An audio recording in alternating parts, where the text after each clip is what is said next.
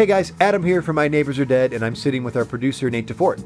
Hey everybody. So you may already know that we have a Patreon page, but what you may not know is by donating a small amount, you can get all kinds of swag, behind the scenes footage, and way more from checking us out. We really love doing this show, and your support means the world to us, and it makes it so much easier for us to do that. We have a bunch of cool stuff, like Nate said, that we want to get to you.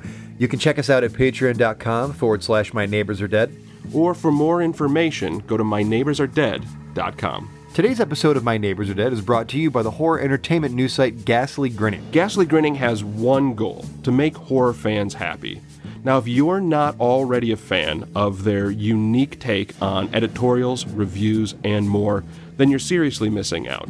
With writers from Blumhouse, Dread Central, and WickedHorror.com, you can expect only the best in writing from Ghastly Grinning. For more information, check them out on the web at www.ghastlygrinning.com or on Twitter and Facebook at ghastlygrinning. Welcome back to another episode of My Neighbors Are Dead. I'm your host, Adam Peacock, and we're all familiar with the big names in horror. Freddy, Jason, Papa Shango. But what about the ones just outside the terror? The ones who didn't get to tell their tales?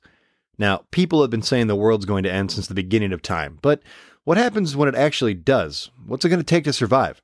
This week's guest explains how he turned his passion into a way of life.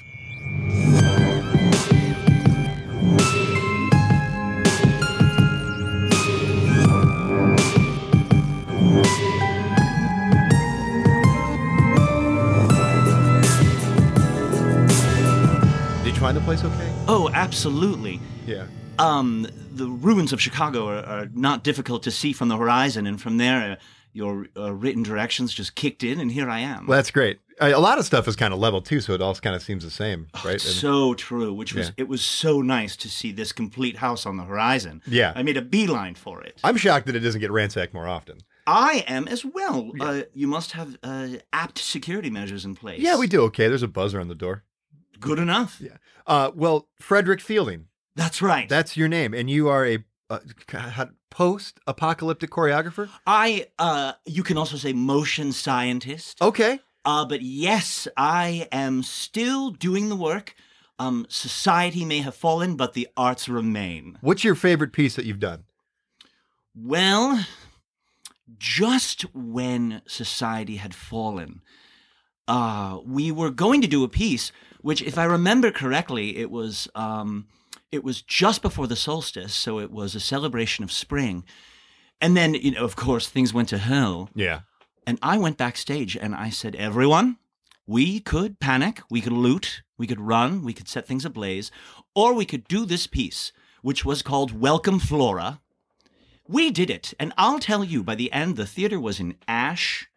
People were pulling my dancers off the stage and in some cases feasting on them, but the ones that remained did some of the best work of their life. And yeah. I will, if any reviewers had been alive to review that piece, I know it would have been glowing. Were there any reviewers in the house when that happened? There were when it began. Yeah, not at the end. They did not survive. That's tough. As so few did. So are you still inspired to do? You're still inspired to do the work now that we're living in some sort of post-apocalyptic.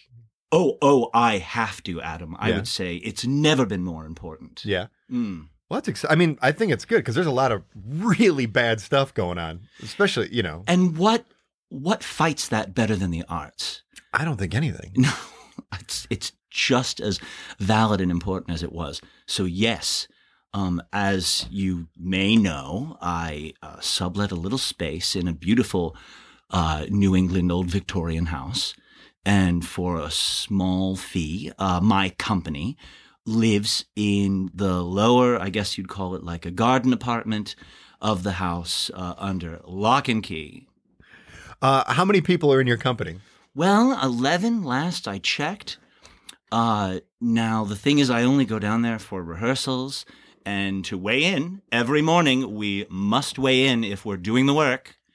It was 11. And, you need 10 to form most of the geographic shapes on stage, so I'll take 11. 11, that's great. So let's talk about real quick, there's a father and a son Have you run into these guys? Sal. Sal? Is and that little his name? Sally. Oh, I didn't get their names. It's Sal and No, Sally. no one does, and he's so guarded about it. Yeah. It's like blood from a stone. He won't give it out. I've known him for quite some time. I mean, he was in my house just a few weeks ago. He was ransacking your house? Oh, it was a huge misunderstanding. So I was out doing my morning pages, and the sky being sort of an ashen gray, I just spitball it as best I can. It seemed to be morning. And what I heard from some of my roommates was that he kicked in the window, totally inappropriate, went down where the company was resting, broke open the lock, and those things don't come cheap. Well, here's the real dirt. I have been pursuing little Sally, his son, to audition for my company for some time, back when Society was standing. And I think when he realized who was there, he took off. He's father, heteronormative, doesn't want his child to be a dancer as far as I can gather. So when I came home, he was racing out the door, off into the woods. I called after him, Sal, I see you. And by then he was gone. Okay. Real quick, I want to talk more about this company that you have down in your garden apartment. You talk about weigh-ins, right? That's for those who might not know, a weigh-in is a dancer has to be at a certain weight to maintain their position in a company. It's a bit of a grisly process, I admit, but if they can't move, they can't fly. Right. So that's where the lock and key came from, because when they get into the cookies, there's no stopping them. So you do not mess around with this. You take this pretty seriously. Oh, I can't. Yeah. I can't. The stakes have been higher than ever. So we were having some problems with snacking, and I thought, oh, you've left me no choice. So that's where I got the lock, and so at night I just put them down there. They have a salad in the morning, and then we'll have some wafers around sunset, and then back down they go. And I think it's worked out well for everyone when we understand the rules. Yeah, absolutely. What does your diet consist of, Frederick? Oh, ash, char. It's slim pickings, but as a result, I feel like I've never been in better shape. Yeah, well, you look great. Thank you. You look very, very good. Thank you. These rags I just put together, just a few things I can find. You could never tell. I like to think yes. I mean, the person shines through because, I mean, fashion is hard to maintain these days. I've heard stories about babies on spits. Have you ever eaten a baby on a spit? I have. I won't let myself because it seems it's just such a fatty treat. I won't let myself. But we have used them as props in one of our pieces, Hope Remains. Oh. Yes, where each of the dancers was given a child. I mean, we use them as sort of parasols, where it was, hope can rain from the sky at any moment, so look up. And then the babies came out on spits. And it's nice to know that it seems like our usefulness on this world is over, but they were still working. Are these babies? They're dead. Yes, they would have to be. Right. What's the audience reaction to seeing a dead I don't know anyone that can stay still that long. And believe me, I've asked. Especially a baby. Oh, I mean, don't. And it's funny because I did have to go back on one of my old set, which do not work with children. They're just so hard to corral. But in this case, well behaved. That's great. Well, yeah. I mean, what's it going to do? Entertain. Entertain. That's right. What it did. And that's what's going to get people through most of this post-apocalyptic stuff. So, what's your company? Are they allowed to come out at all from their garden apartment? Oh, for shows. Yeah, for shows. They come out for shows. They come out, every now and then if we have some sort of a press event, which those have been scarce. Sure. But yes, we have a piece coming up that I've been rehearsing with them. It's in the hollowed out shell of a ship, and I'll just flyer the area, see what we can drum up. Yeah. And so yes, they'll be coming out for that. Frederick, what are your thoughts on cannibalism?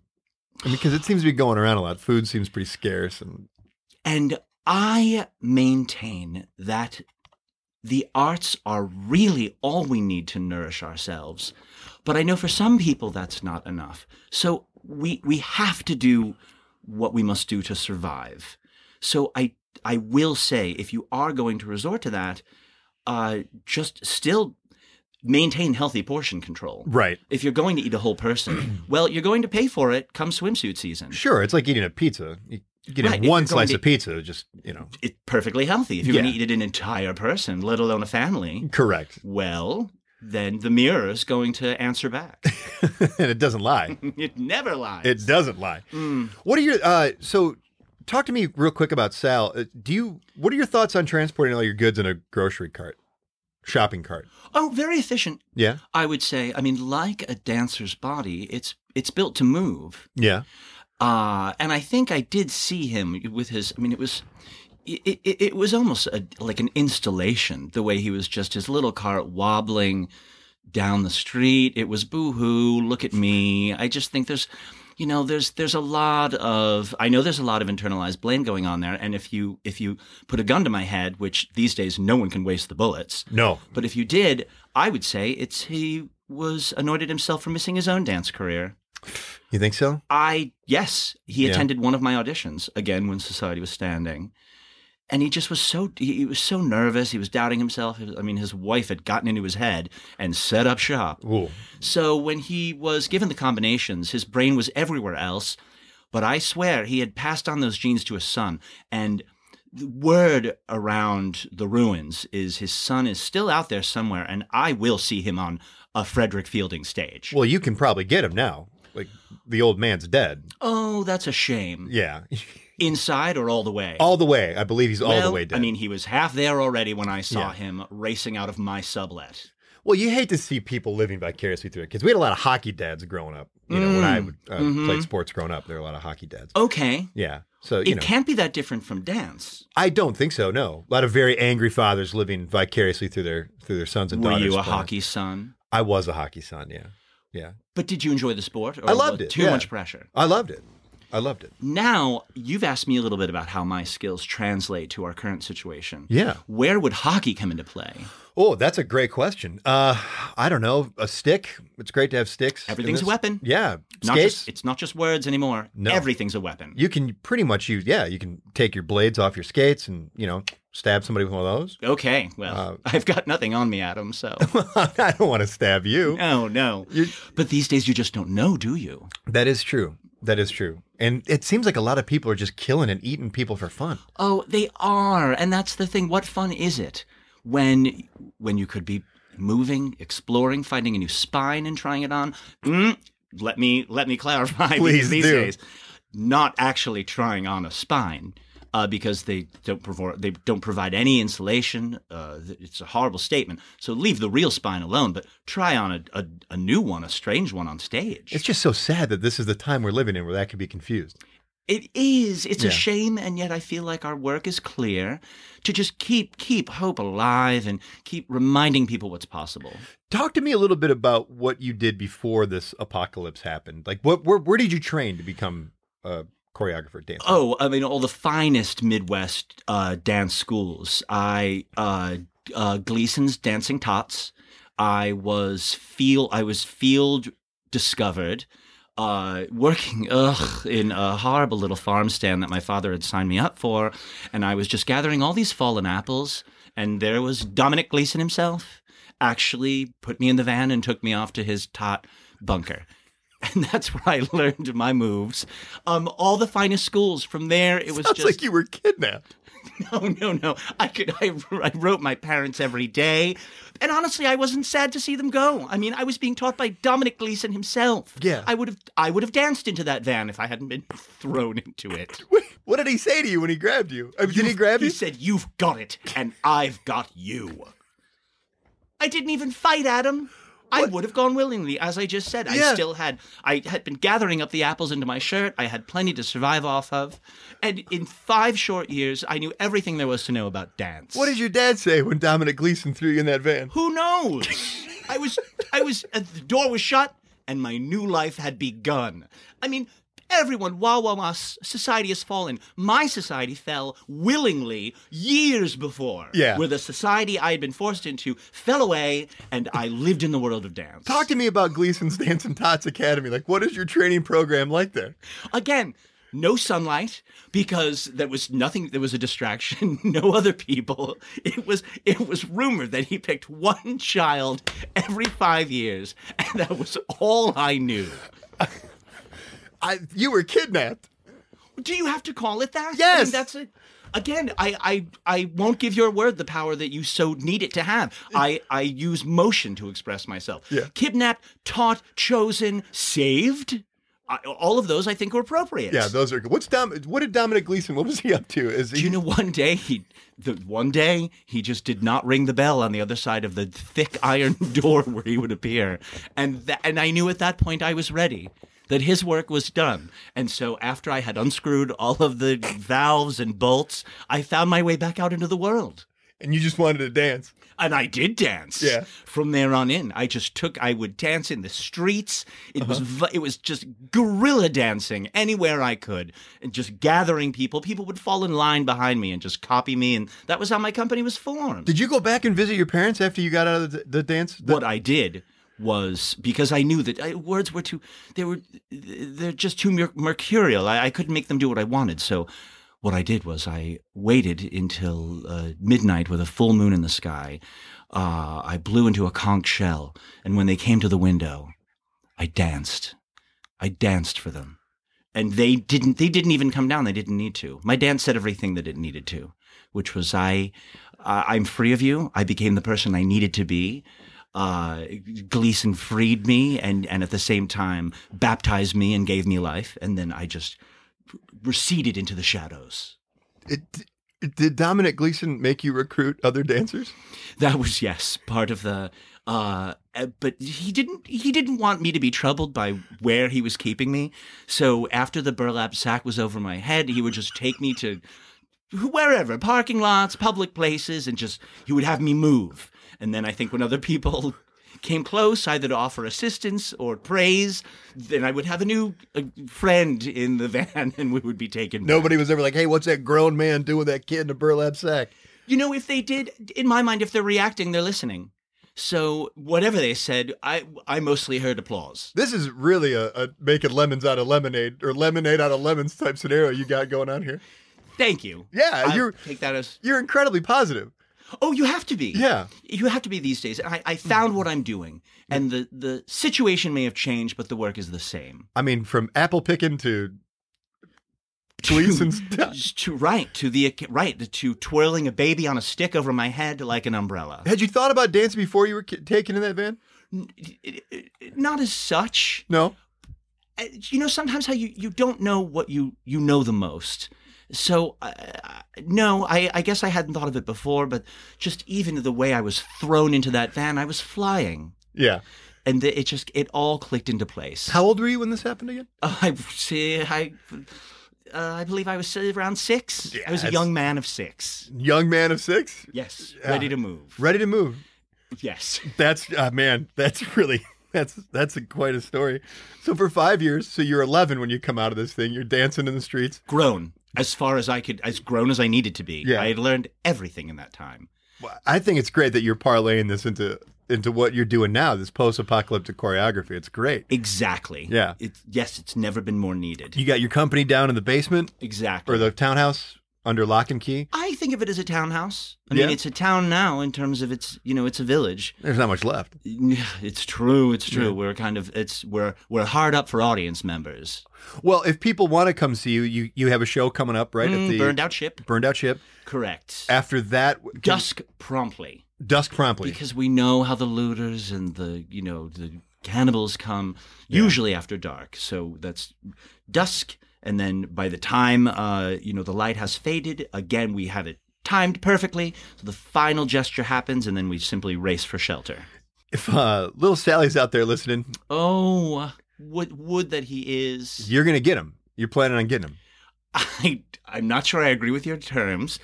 I mean, does a flower get a bee, or is the bee drawn to the flower in such a way that he can no longer resist its call? That's a great way of spinning it. It's a really good way of spinning it. Yes.